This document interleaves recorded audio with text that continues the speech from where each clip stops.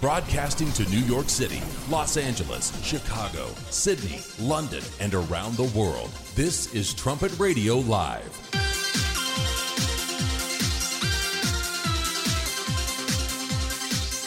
Thanks for joining us here on Trumpet Radio Live on 101.3 KPCG. This is the weekend edition.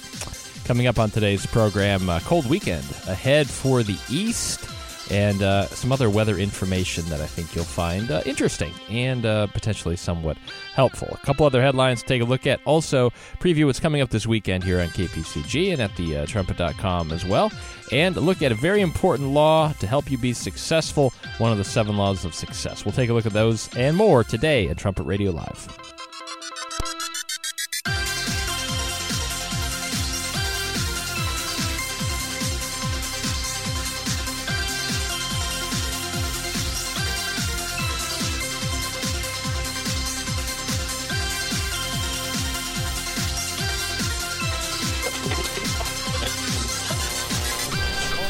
This is Trumpet Radio Live. Thanks for joining us here on Trumpet Radio Live. We're at 101.3 KPCG, online at kpcg.fm.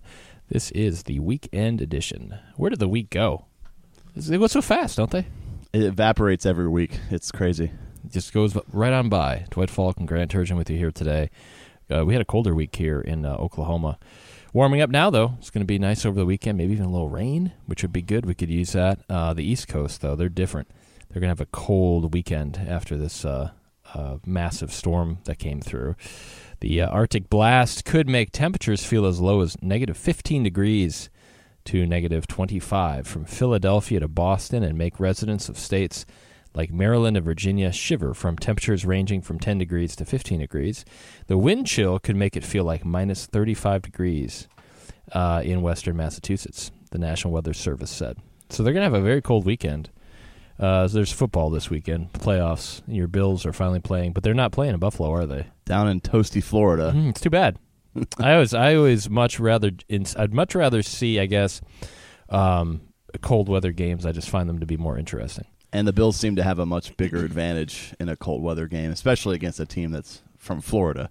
I know the cold makes a difference, obviously, and as a kid, I played out in the winter times all the time, with different sports, but I don't understand why it makes such a big difference. Like sometimes you see some guys, and it's like they're professional level athletes, and then it gets cold and they can't do anything. They can't catch it. They can't throw it. Mm-hmm. Well, it's not that much different. I mean, I know it's cold, and if you're out there wearing mittens, it would make it harder. But it really bothers some people. It does. I think some teams, they play in a dome all year, and so if they ever go up to a place like Buffalo and they're getting several feet of snow dumped on them, it's a big change from a climate-controlled 72-degree dome, whereas Buffalo's playing up there half the season, and then some of their other road games might also be cold. So they just get a lot of in-game experience that probably helps a lot. I think that's one of the things over the years that has made football interesting is all the different cities have their different, weather. And so you have to, not only are you playing the team, you're playing the weather. You're playing the mystique of Lambeau Field or Buffalo where it's cold and snowing. I always like that. I don't like it when the cold teams build domes. The Minnesota Vikings, what are you doing? Use your advantage. Make it cold out there. Al Gore has something to say about the weather. He said that bitter cold is exactly what we should expect from the climate crisis. Former Vice President Al Gore has weighed in on the record cold and snow in the U.S. He said it's bitter cold in parts of the U.S., but climate scientist Dr. Michael Mann explains that's exactly what we should expect from the climate crisis. However, Gore's Oscar-winning documentary, An Inconvenient Truth, did not warn of record cold and increasing snowfalls as a consequence of man-made global warming. As recently as 2009, Gore was hyping the lack of snow as evidence for man-made global warming. So, and there's an article you can read where it says Gore reports snow and ice across the world vanishing quickly. I can't keep it straight. Which one is it? We're going to have more, we're going to have less. How can it all be affected by man-made climate change? It's amazing how no matter what the conditions actually are, every single one of them was caused by climate change. And I guess for some people who don't believe in God's power over the weather, you would have to think of some other crazy solution, or some other crazy explanation for these types of things. hence why the climate change hypothesis even exists. I think they're just, I think they lack credibility, just quite frankly. I mean, when you keep changing the story and whatever they said the weather was going to be, it does the opposite. And then they say, well, of course, it's because of the climate change. just even a commoner like myself, somebody that's not a scientist of the weather, you think, well, that doesn't make sense. Which way does it go? So, but keep in mind, we're not scientists, so right. we just don't understand. That must be what it is. But so anyway, there's a really good book at thetrumpet.com on why natural disasters that you should look at, because it does get to the heart of the fact that there is a God that does control the weather and can make it do what he wants. He made it in the first place. So really worth looking at there. And there's a really good Kia David about some of the climate change stuff as well, so you can look at that at thetrumpet.com. Excluding hurricanes of this last year of 2017, there's a list here of the 5 most expensive storms in U.S. history. They're looking at this in relation to this big storm this weekend. And, of course, this is excluding the hurricanes of 2017, so those are huge ones too. But anyway, the top 5. Number 5 was U.S. drought and heat wave in 2012. It cost $32.4 billion. Number 4 was U.S. drought in 1988. I remember that. $42.4 billion. Number 3, Hurricane Andrew, August 1992, $48.1 billion. Number 2 was Hurricane Sandy, October 2012. That was $70.2 billion. And then number 1, again, excluding these last hurricanes this last year, was Hurricane Katrina, August 2005, $161.3 billion. Those are the most expensive storms. And then, of course, you factor in the ones from 2017, along with the fires and everything else. You start adding that up, that's it's not a blessing. You can say that for sure. And we're reminded every single time something like this happens how ill-equipped our government is to handle such a massive disaster. That would be like, on a personal level, if you got in a car wreck and totaled your car, most people just wouldn't have the money to pay for that unless they had full insurance coverage. We don't really have, I don't think, that much of a safety net when it comes to the national government. And so you're just printing money or you're borrowing more money, which obviously is causing a lot of other problems as well. But even this year, we were hearing about how we can't have too many disasters in a row, or else our emergency crews just can't keep up with it. Yeah, that's a really good point. If you think about these expensive disasters, and if you put it on a personal level, like you made your own list, here are the most expensive disasters I've had in the last 20 years. Everybody's probably going to have a few things like, well, I had to fix this and I had to fix that. But, if you were having major things all the time, you'd probably stop and think, like reevaluate some things. What am I doing? Like, why do I keep having all these huge expenses that I'm not expecting? Yeah, you'd have to get back to the cause of it. If none of your friends or family members are experiencing anything like it, it does start to stand out quite a lot, because we have been hit probably more than anywhere else in the world with all these different weather disasters. It's been very expensive. So anyway, I don't know what the expense will be from this weekend's storms out there in the East Coast. It's been going for a few days. Snow, record snows, I guess, and then flooding, and then very cold coming in afterwards. Canceled a lot of flights. I think they closed a few major airports for a day, and that delays everybody. It did work out to the advantage of one lady. She got booked on a flight that was empty. She had it to herself. Yeah, it was only apparently for like flight crew and staff to get him somewhere else, and she got on there somehow, like it was a mistake, and she had a plane to herself. So, hey, for everybody else it was an absolute disaster, but for this lady, she got like almost like a private flight. She got to see how the flight crew really behaves when they don't have all these customers to serve. That would be interesting if you're on there, and you'd be like the one to get the drinks, right? The drink service. You're like, well, whenever you're ready, just keep them coming. Keep the warm tea coming to me. So anyway, interesting weather phenomenon this weekend. Here's something related to weather that I think that might be helpful to people. I've never tried this, so I'm just going to put it out there as something you could look into. We've all had this where you wake up in the morning and your windshield's frosted, and you think, oh, here we go.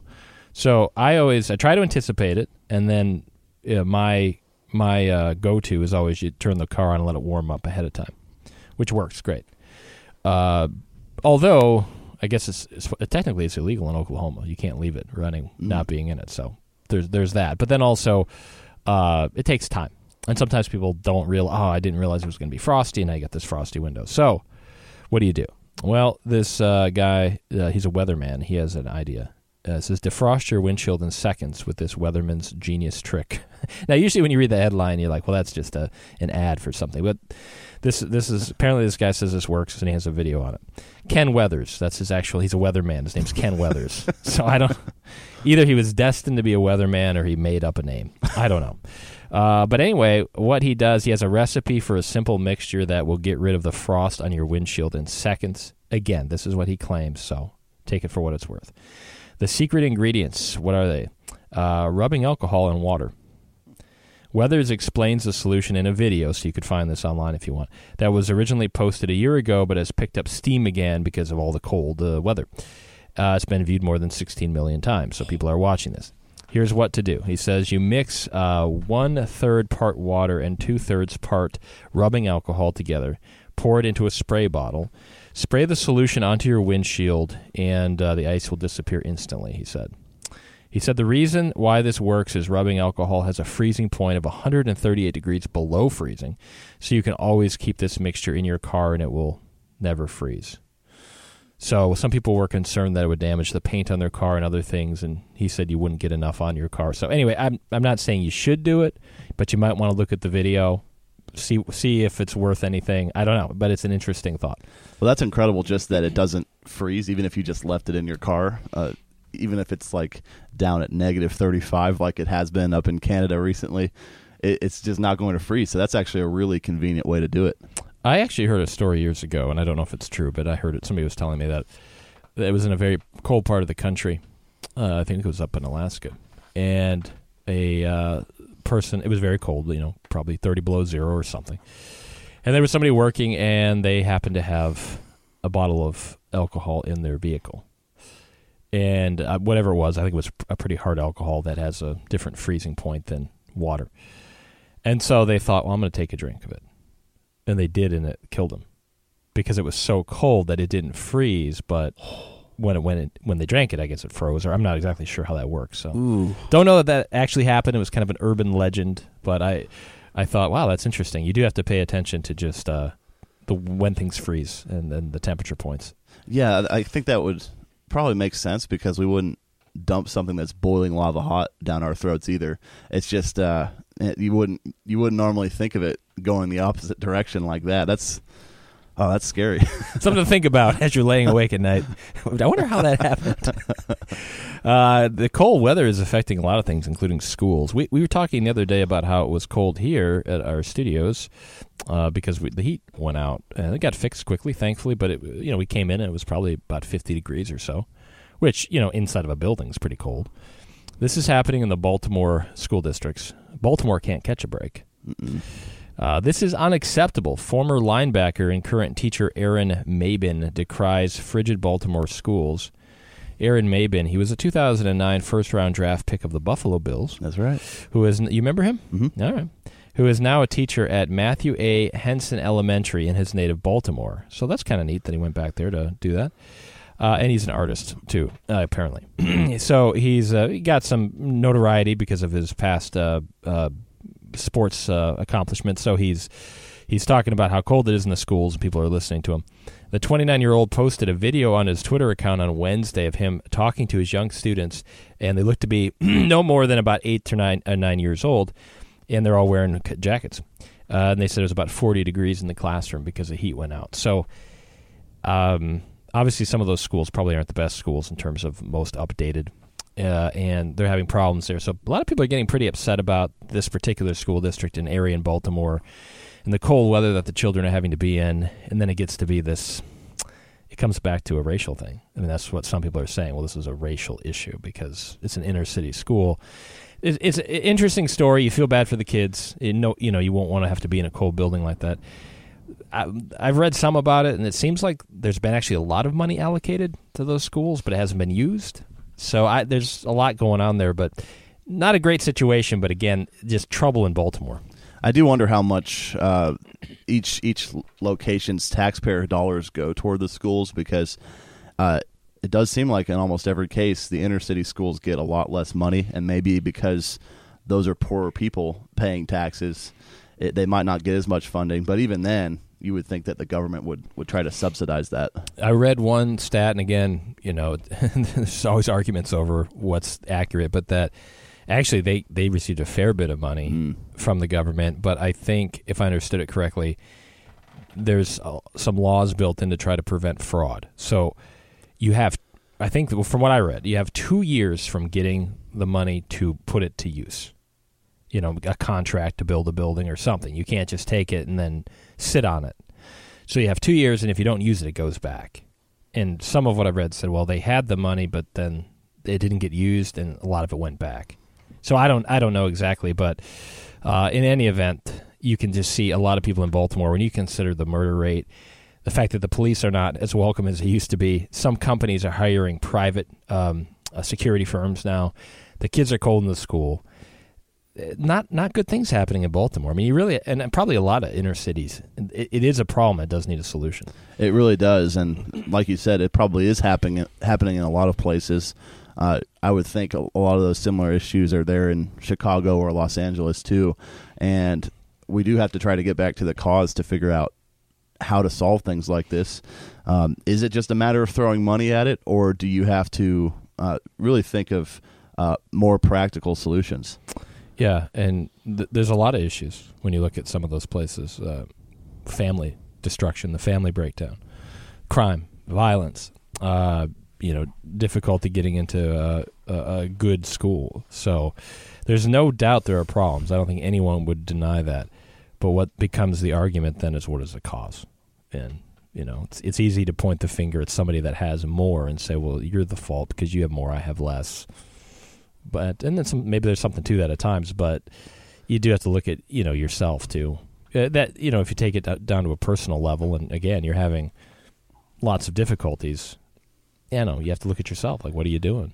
What's are you working towards a solution or causing more problems? And we have to look at whether calling these different things racial issues has helped the situation, has pitting minorities against police or minorities against people not living in that area really helped any of those situations. It does seem like doing something like that would just basically stir up a lot of bitterness.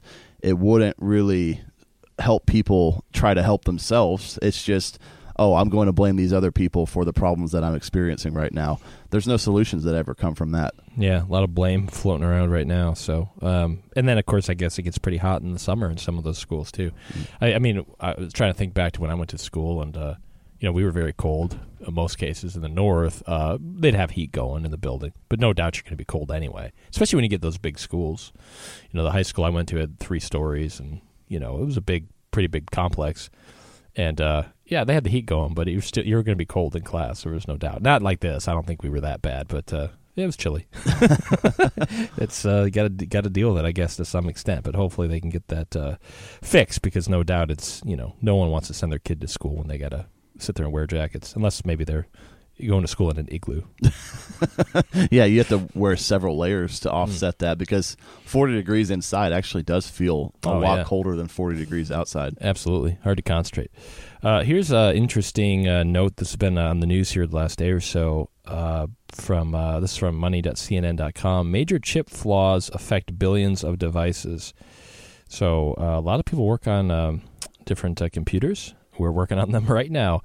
They say major chip flaw affects these billions of devices. 2 major flaws in computer chips could leave a huge number of computers and smartphones vulnerable to security concerns, researchers revealed on Wednesday. A U.S. government-backed body warned that the chips themselves need to be replaced to completely fix the problems. No problem. Just go and I'll buy new computers and smartphones. The flaws, they said, could allow an attacker to read sensitive data stored in the memory, of course, like passwords, or it could look at what tabs someone has open on their computer. So there's billions of devices that could potentially be impacted, although they haven't been impacted yet, but they're alerting people to this anyway. And the data is supposed to be protected and isolated, but researchers discovered that in some cases the information can be exposed while the processor queues it up. So the more you know about computers, I guess the more sense that would make. But in any event, there's some vulnerabilities here. Researchers say almost every computing system, desktops, laptops, smartphones, and cloud servers is affected by this particular bug.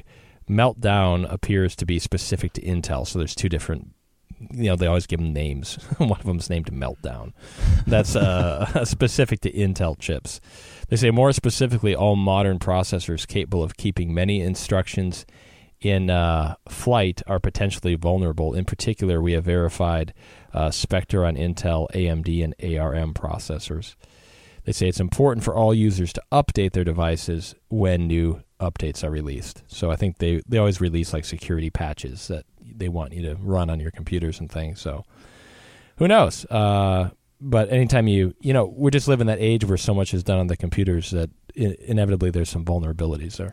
And really, if someone wanted to, they could really devastate the whole system just by hacking into it the right way and shutting off really important aspects of society. Obviously, this is just talking about computers and phones and such, but still, I mean, if a ton of people, if millions of people can't access important data, you're going to think that's probably affecting infrastructure and a lot of more important aspects too. Yeah, well, and then if passwords and things get stolen, obviously that's a huge deal. You have your identity theft and bank accounts and all of that. So, if somebody stole my passwords and paid my bills, I wouldn't mind from a different fund.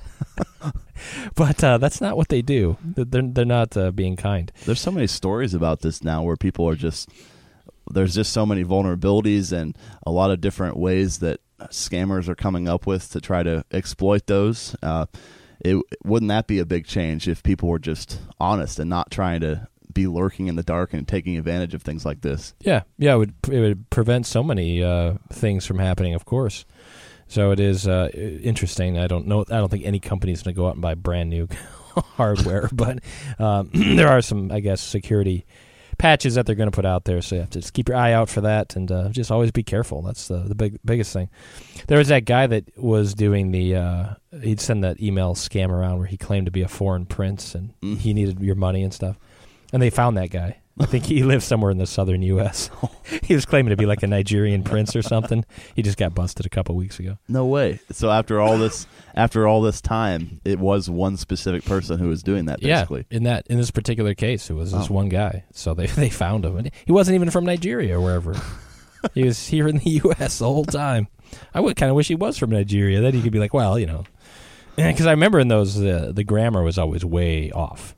And so I always assumed, like, okay, it's somebody that doesn't speak English as their first language. And maybe that's the case. Maybe they were, not from here originally. I don't know. But it wasn't a good scam. They must have caught somebody up in the scam to keep doing it. But just the fact that the grammar was so off, you think people would be like, this can't be. This is too good to be true. That this guy has all this money and he wants me to, give him some money to get it into the country or whatever. There was a parody of what it would be like if all of these emails were actually truthful, and this guy was walking around, his pockets were stuffed full of cash because the Nigerian prince had given him all that money, and then the prince was following him around. He'd actually moved in with him and become his best friend, and he tried all these different magic pills that had improved his health. But then there was this one email where you know how they say you better pass this on to 13 people or else this person's ghost is going to come back and haunt you.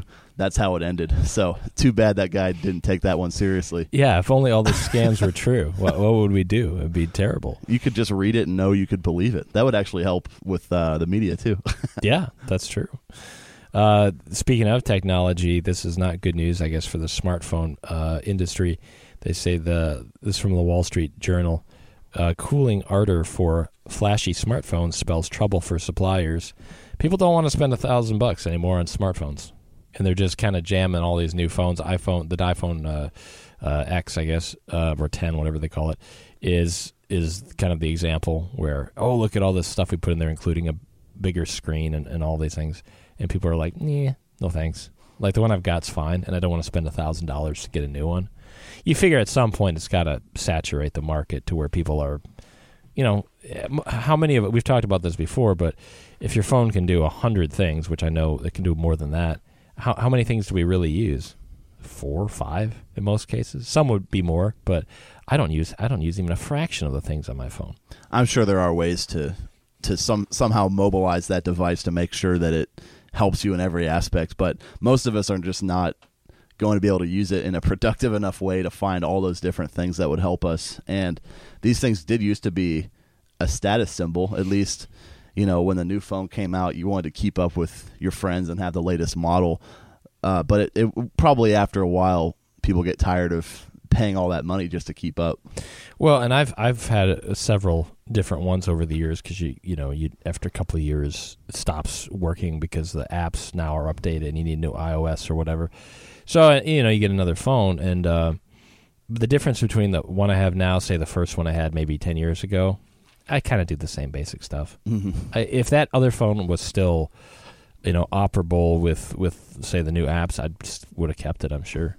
It just doesn't matter. I just do the same basic things. So anyway, that market might be drying up a little bit. Who knows? This is a list here of some jobs that are going to be going away, they think, in the next 10 years. I don't know. I mean, this might affect some people, but some of these jobs I didn't even know were really jobs. But here are the top 10 jobs that are going to be going away, they think, between 2016 and 2026, in case you need to think about this. Number 10 is telephone operators. Going to lose 23% of their jobs. Telephone operators? Like back in the day when you'd call somebody and they'd patch you through to somebody? Yeah, that's not talking about like people out of business or anything that are taking calls, right? I'm not sure. They didn't give specifics, but anyway, I'm not even sure what that is. If they're talking call center or something like that. Maybe that's what they mean. It sounds like like where you just use a payphone and try to reach someone. Yeah. I don't know. I didn't even know those still existed. Not sure. Anyway, number 9, they say computer operators. Isn't that everybody? 8, pourers and casters of metals. So that's a pretty specific job, I guess. I imagine a lot of it's just going to be automated. Foundry, mold, and core makers. That's the 7th job that they think is going away. Number 6 is electric equipment repairers for motor vehicles. Number 5, watch repairer. I guess I go to the watch guy sometimes. Put a new battery in there. I've gone there really recently. Sure. Yeah. But anyway, somehow that's going to go away, they think. Number 4, word processors and typists. I imagine there's more software where you can just the audio, make the audio into text. So, 3rd would be parking enforcement worker, like the people that go around and give you tickets.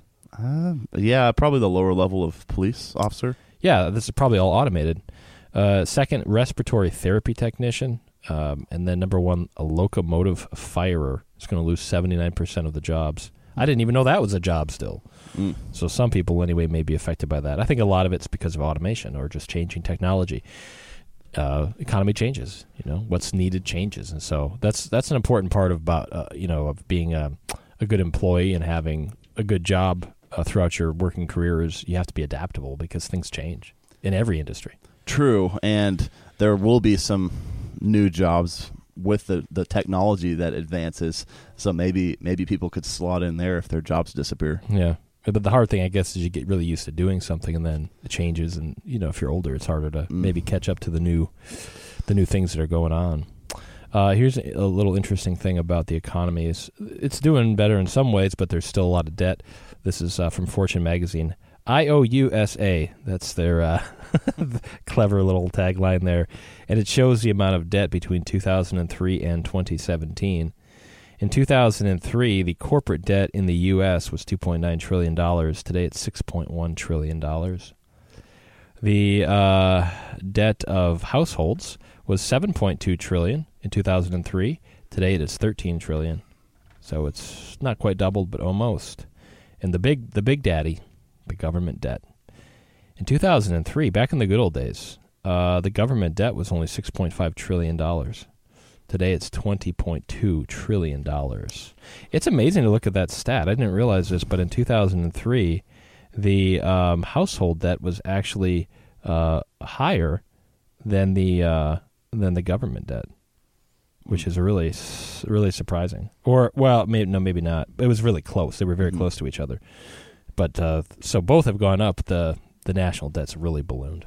Yeah, that's easy to forget, actually, with how much it's gone up in recent years. To just think that it was well under 10 trillion, 15 years ago. It just shows you how irresponsible the government has gotten with our money, and it's become so commonplace that we don't even really talk about that anymore. Yeah, when you factor in all of the debt, corporate, personal, government debt, the world's biggest debtors, number one is Japan. Their debt is 388% of their GDP, followed by Canada. Their debt is 295% of GDP. Again, this is all the debt factored together. U.S. comes in third, 259% of GDP, followed by the UK, 250% of GDP, which makes me think about the book United States and Britain and Prophecy. You know, we were the biggest lender nations. Now we're the biggest, just about the biggest debtor nations. Yeah, it took something like 100 years at least for America to even have any debt whatsoever, and now it's almost like we took from that forbidden fruit and we can't stop going back to it for bigger and bigger things. And I don't even know how that works to try to get rid of some of the debt or try to pay it back. I mean, if you look at the debt clock, it just goes up tons by the second. I don't even know how you would even keep that under control at all. I think that's the way a lot of people feel. You know, it's like it's too big of a problem to really address, so you just kind of forget about it and hope that it goes away. The United States has a lot of personal debt, of course. A startling number of Americans have debt that has gone into collections. In other words, you missed a payment or two, and they're coming for you. According to a December report from the Urban Institute, an average of 33% of Americans have outstanding debt with collectors. We're not talking about having debt. We're talking about debt where collectors are coming. And that number exceeds 50% in many southern counties. Many southern counties in the United States, more than half of the residents have collection people coming for them. And we talked about that, I think it was last week. Anytime that you agree to make monthly payments, that is almost like a promise. And of course, if something horrible happens and you no longer have the money, then you just turn the item back in. But a lot of people probably just don't feel like paying it anymore, and then that's what happens. You just get it taken away. Allendale, South Carolina, they have 68% of the residents have collections, people coming. Louisiana is the state that has the most, 46% of the people there in Louisiana. Lowest county is in Minnesota, Cook, Minnesota, 6%, and the state with the lowest rate is also Minnesota, 17%. They're living on fish up there from the lakes. You don't have to pay anybody for that.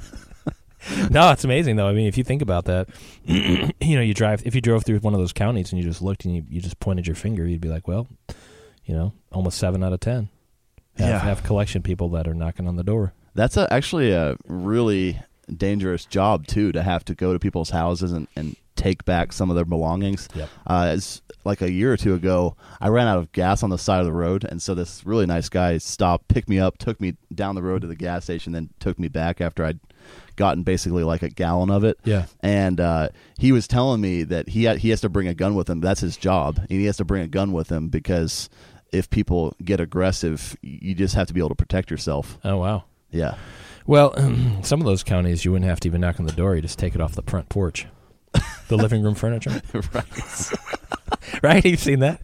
You're like, that's a couch, and it's in the front yard. I don't know why it's out there. Yeah, that's like on a lot of these repossession type shows, like all their stuff is in the front yard, and the guy could just show up and take it without anyone even knowing. And people in general could just take their stuff without them knowing because it's all right in the front grass. I guess they just thought, hey, we want to expand the sunroom. Just put the stuff out in the front yard, see what happens. So anyway, those are not good numbers. You're listening to Trumpet Radio Live here on 101.3 KPCG. If you'd like to follow us on Twitter, you can do that at KPCGFM. Any emails you'd like to send those to comments at kpcg.fm. TheTrumpet.com today, the top story is Japanese military seeking first aircraft carrier since World War II. With what money? They're poor. They have a lot of debt. But they're building their military. The power behind the attack on Pearl Harbor takes another step towards remilitarization, so they're really pushing ahead with that. And so there's some related articles there at TheTrumpet.com. Also, Trumpet Daily Radio Show, Richard Palmer today. Make sure you listen for that. And a brand new Kia David this weekend. Jude, Contend for the Faith. A brother of Jesus Christ wrote one of the most powerful messages in the entire Bible about true Christians winning spiritual battles. Make sure you stop and watch that program at thetrumpet.com. The audio is here at kpcg.fm, and it's on television this weekend as well. So you can watch it on TV if you like to do that. Occasionally I'm traveling, not too often, but once in a while, and maybe on a Sunday. And if you're at a hotel and you flip on the TV, there it is, Kia David program. Yeah, I think it has 324 stations around the world. You would know about that, but that's quite a lot of ways to be able to watch it. Yeah, it's really some really great programs, so make sure you do check those out. And, of course, literature offered there, too, and it's all free at the Trumpet, or you can call the toll-free number if you'd like to.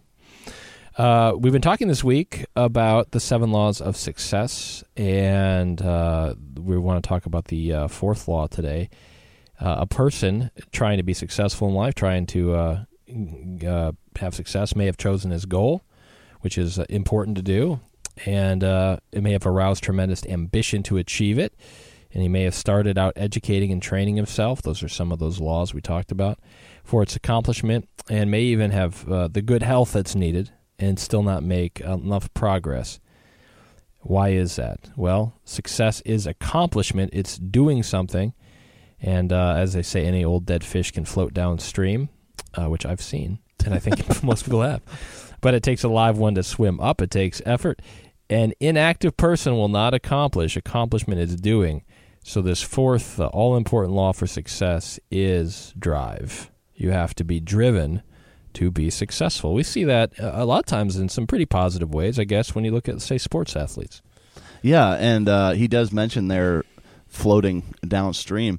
I mean, it's so much more like that now, where pretty much all of society is trying to convince us that there's all these different things we could do to basically be lazy but still get rich quick, or just make sure that we're lounging around and enjoying as much free time as possible. It does take a lot of drive and effort to go against that pull. You just wonder how, like you said, a professional athlete even goes outside and develops those skills in an age where everyone is constantly glued to a screen. Yeah, it's, for example, you'll always see, probably this time of the year especially, but you'll see all these ads for, say, a diet plan, or you'll see ads for the new workout machine or program. And, in most cases, particularly with, say, the exercise, probably all of them will work if you do it. I mean, they usually are selling something that's pretty basic. Exercise machines haven't changed that much over the years. You pull this, push that. Okay. But you have to do it. How many homes in America have treadmills that now, have just clothing hung on them, or they're hidden out in the garage behind the boxes, or or whatever the case might be. It's easy enough to get excited and to get the treadmill or whatever a person might do, but then not have the drive to do it. And that's why there's, I think, Andrew Loker was talking on the Trumpet Daily Show a day or so ago about how people will always go and get these self-help books, but then they just go buy more and more and more. And I think in most cases it's because even if the book has good advice, a lot of times people don't have the drive to actually do what it says. So it's easier to go read another book than it is to actually implement what is being said. Yeah, it's like we were talking about earlier with smartphones. You get it, and it's a new toy, and you're scrolling around it for a while, but then it gets old, and you have to buy the newest model. It's hard to stick with something for a really long time for the amount of time that it takes. We talked about on the show before how to get in good physical shape, it takes about an hour of moderately strenuous exercise every day of the week for 6 months, and then you can get in shape. That takes a long time, and that's a big time commitment as well. You got to go out and do something, even when you don't want to. And that's a lot of times. It says half-hearted effort might carry a person a little way towards a goal, but it will never get him far enough to reach it. And that's something that's probably not stressed enough, even in education, but certainly not in, like you said, the way society presents things. It's the get rich now, it's the get fit now, it's whatever the case might be. But what about the drive? What about the effort to do it? Nobody falls, backwards into a pot of gold usually. maybe in some cases people just kind of luck out on those things, but in most cases when you see successful people, they have drive. Even if it's, something that's not good, they have drive to go get it. So, but when you certainly put it towards positive ends, that's it just has great rewards. But that's the thing nobody can make you do. Nobody can make you have drive. That's a really personal thing. Yeah, in almost every case where people do fall into wealth, it's because of a family member who passed on an inheritance or something like that. That is that took someone else at least working hard usually to pass that money on. It's not like it just comes out of nowhere. The money always has to come from somewhere. Whatever great accomplishment has to come from somewhere. There's a lot that goes on behind the scenes to make anything of any true worth come about. Yeah. Mr. Armstrong, who was writing this booklet here on the 7 Laws of Success, he gives a personal story about when he was a younger fellow, when he was about 22, and he had a hard time getting up. I mean, how many people can relate to that? Many. And so it can take a real struggle for some. It's harder than others. And so he was having a hard time getting up. So it got to the point where he actually started paying the bellboy, I guess it was, or the attendant there at the hotel to make sure he got up every day. Probably wouldn't have that happen these days, but back then that was pretty normal, I guess. And he would pay the guy to just make sure that he got up and really got going. And that's drive to do something. And he put his money where his mouth was in that case and said, I got to overcome this, and what's it going to take? I got to pay somebody to just make sure I get out of bed. That's usually how it works. We have to make some kind of monetary or time investment or some sort of really over-the-top efforts to break through the barriers that are holding us back from becoming real successes in life. He had to have that bellboy stay in his room until after he had showered and gotten dressed. It wasn't just knock on the door and leave. He had to pull him back out of bed if Mr. Armstrong tried to get back in there. I mean, it was something where Mr. Armstrong really had to work hard to learn how to wake up early. It wasn't just a matter of deciding it one day and then it all of a sudden changed. Yeah, he had to put like he says, he had to put the prod on himself, and in this case by, being kind of extreme with it. But he had to do it to get out of the habit of sleeping in too much. And once he did that, broke the habit, then he was fine. But he says here that often workmen never rise above whatever job they may have because they don't have any drive. They slow down, they work slowly, they poke around, sit down and rest as much as they can. In other words, they have to have a boss over them to drive them, or they would probably starve. He says they would never become successful farmers because there's no one putting a prod on you. You have to go out and do the job yourself. But that's a really interesting thing to think about. None of us want to be that. We don't want to be that person that, well, that guy's not going to do anything unless somebody's right there cracking the whip. Everyone wants to be sort of self-motivated, but it takes effort and takes breaking bad habits to then have that drive that we need. And it's easy to have drive for things that I shouldn't say it's easy, but it's more natural to have a drive for something you really want. But sometimes you find yourself in a job that you don't love. But if you have enough drive to do well at it, oftentimes that better job comes along. Yeah, and it really does, for a lot of people, it does take someone else pushing them. I've talked to a lot of people who their entire job is being a supervisor. They don't themselves have to drive the delivery truck or install the electrical conduit. They just are making sure that people are actually staying on it. That does show that a lot of us need that kind of a prod. A lot of us can put that prod in place like Mr. Armstrong did. But even in terms of education, the way that we have to have teachers assigning us reading projects or assigning us a writing assignment, it's not something that we'd normally do on our own, and we have to have someone pushing us. But hopefully we can get beyond that point and find whatever fire we need, whatever the motivator is to actually drive ourselves instead of having someone else do it for us. Abraham Lincoln was a really interesting example of drive.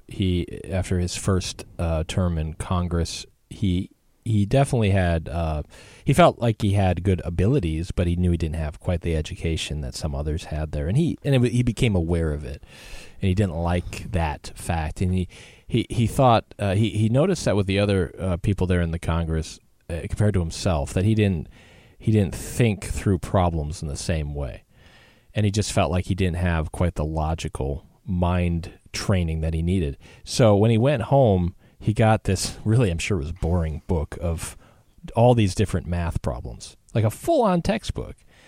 And he was already a lawyer. He had a job, but he spent time, of course he wasn't distracted by smartphones and such, But he spent time and he went through the entire book and he did all the problems and he worked to improve just the way his mind thinks. There was nobody there telling him to. It didn't matter if he got it right or wrong to anybody else. He could have just quit. No one would have cared. But he drove himself to do that not because he wanted to be better at math. That wasn't even his job.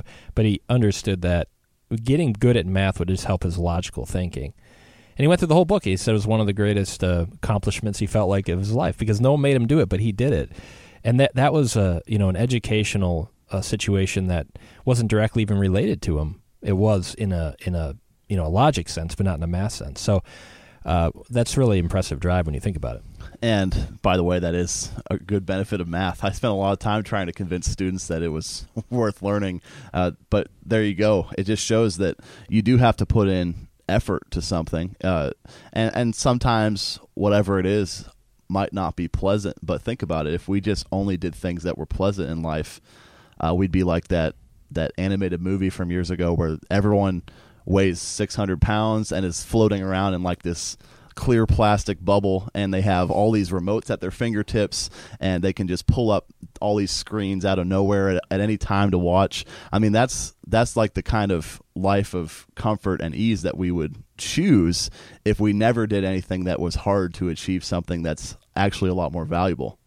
Yeah, I mean, if you think about, let's say, the drive that a lot of people, young people especially, will put into their online profile, which, a lot of it doesn't matter. There could be some benefit, but I mean, if they're putting up pictures of themselves or whatever, we talked about that story yesterday where there's so much depression and anxiety because young people are so concerned about their image online.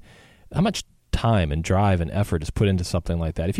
If a person just stopped and said, well, how much time and effort do I put into these different activities? Like you talked about doing an actual journal where you write down the time you spend on different things.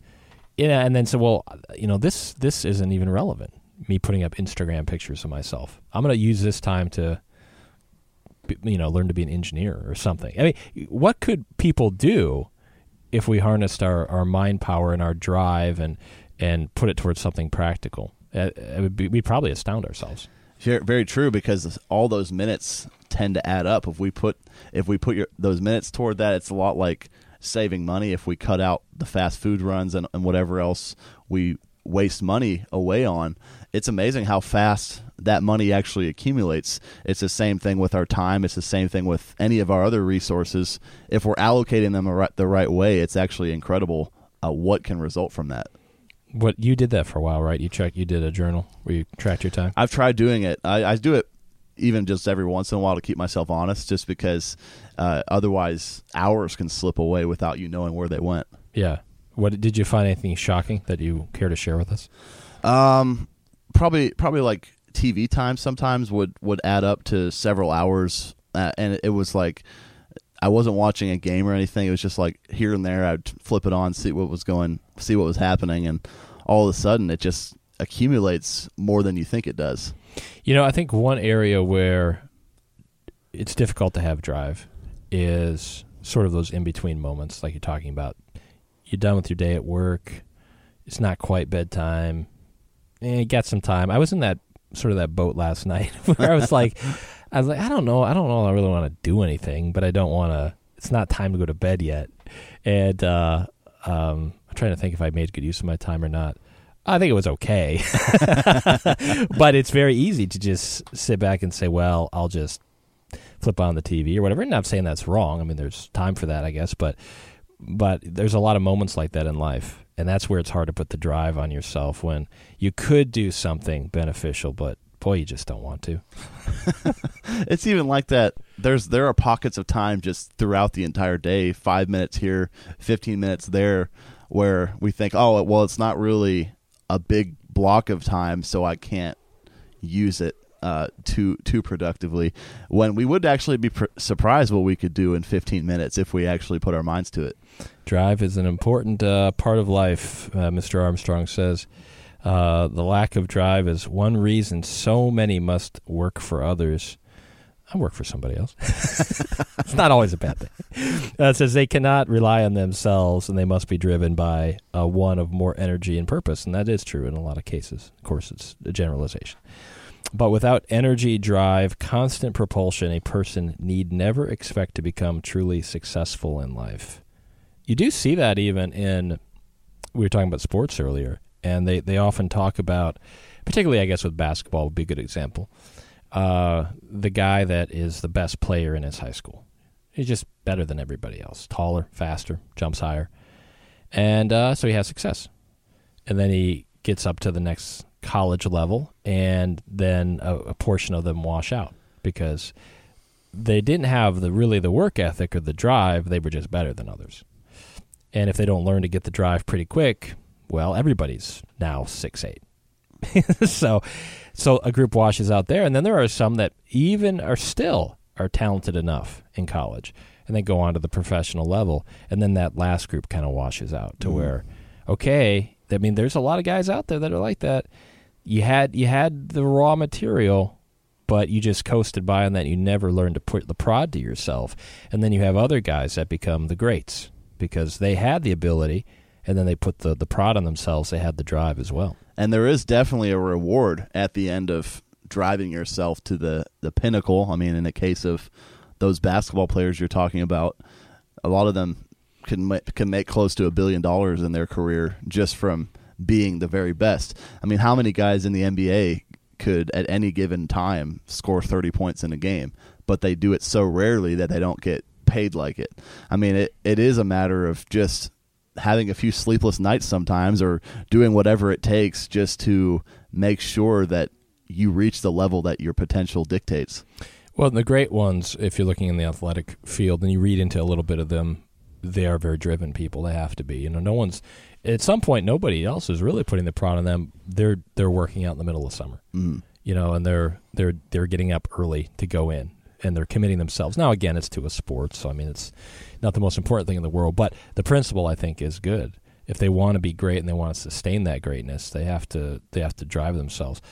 I think of Shaquille O'Neal for not having drive. No offense, Shaq, if you're listening. But, he was just a giant man. And he had a lot of athletic ability, so he is considered a great player. But he was notorious for not, coasting on that. And so he still was very good, but they always say, can you imagine how good he would have been if he would have worked hard? Mm-hmm. Because he didn't put in the work like he should have. So he, in that case, did get rich, but how many extra championships could he have won besides the 4 that he already did? I mean, there's always more you could attain. There's always a greater reward awaiting those who put in more work. I mean, Kobe Bryant won 5, Shaq won 4. I mean, just right there, you see the one who worked harder actually got a bigger reward from it. And if you ever watch any sports talk shows, and they have the former players on there, sometimes you can kind of tell who didn't really have the drive because how quickly they get big after they stop playing. they aren't doing anything now. And some guys seem to kind of stay at it. So anyway, drive is a very important law for any of us, no matter what our career or whatever our endeavor is. It can be a financial goal, spiritual goal, family goal. If we don't drive ourselves to have success, we're not going to have success. That's the 4th law of success, and probably one of the harder ones is having that drive to stick with something, especially when it takes time. Like you don't see the immediate benefit, or you've been doing it, you've been jogging for a month and you just don't see the results. You're going to keep going or quit. Yeah, when you're tired, when you're sore, when you're just not in the mood to do whatever you have to do to be successful, that's when you really learn how committed you are to whatever your goal is. I mean, if we just give up or we take it easy on the days that we don't have all the perfect factors in place, well then that's going to really keep us from achieving success. Yeah, too cold today. Can't go do anything. Make sure you get this booklet, The 7 Laws of Success. It is at thetrumpet.com, and it's free. Also, this weekend, make sure you stop and check out the trumpet.com and some of the top stories there. One of them is Japanese military seeking first aircraft carrier since World War II. Trumpet Daily Radio Show this weekend. Also, the new Key of David, Jude Contend for the Faith. And there'll be a new Watch Jerusalem program and a Trumpet Hour Weekend Review. So plenty of things to listen to this weekend. Of course, Grant, you will not watch the Bills game. Instead, you'll be listening to the programming. During the Bills game, during the Bills. You'll do both of them. We were talking, just one last note, we were Do you remember how many minutes it was since the last time the Bills were in the playoffs? Like 27 million something, 400 some thousand minutes since they last were in the playoffs. Somebody actually sat down and did the math. I saw the headline the other day. We were talking about it before, and I said, "Wow, that's when you break down how many ever years that is into minutes, it doesn't seem that long."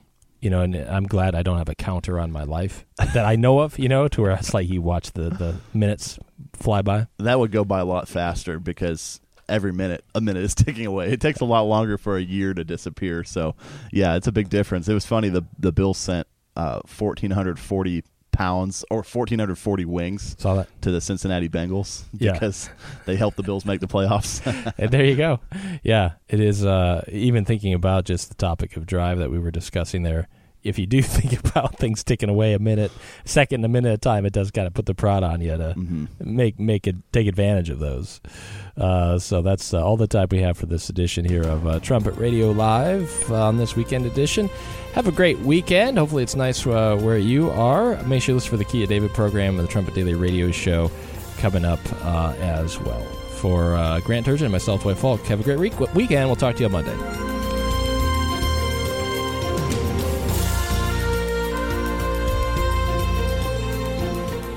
You're listening to Trumpet Radio, 101.3 KPCG.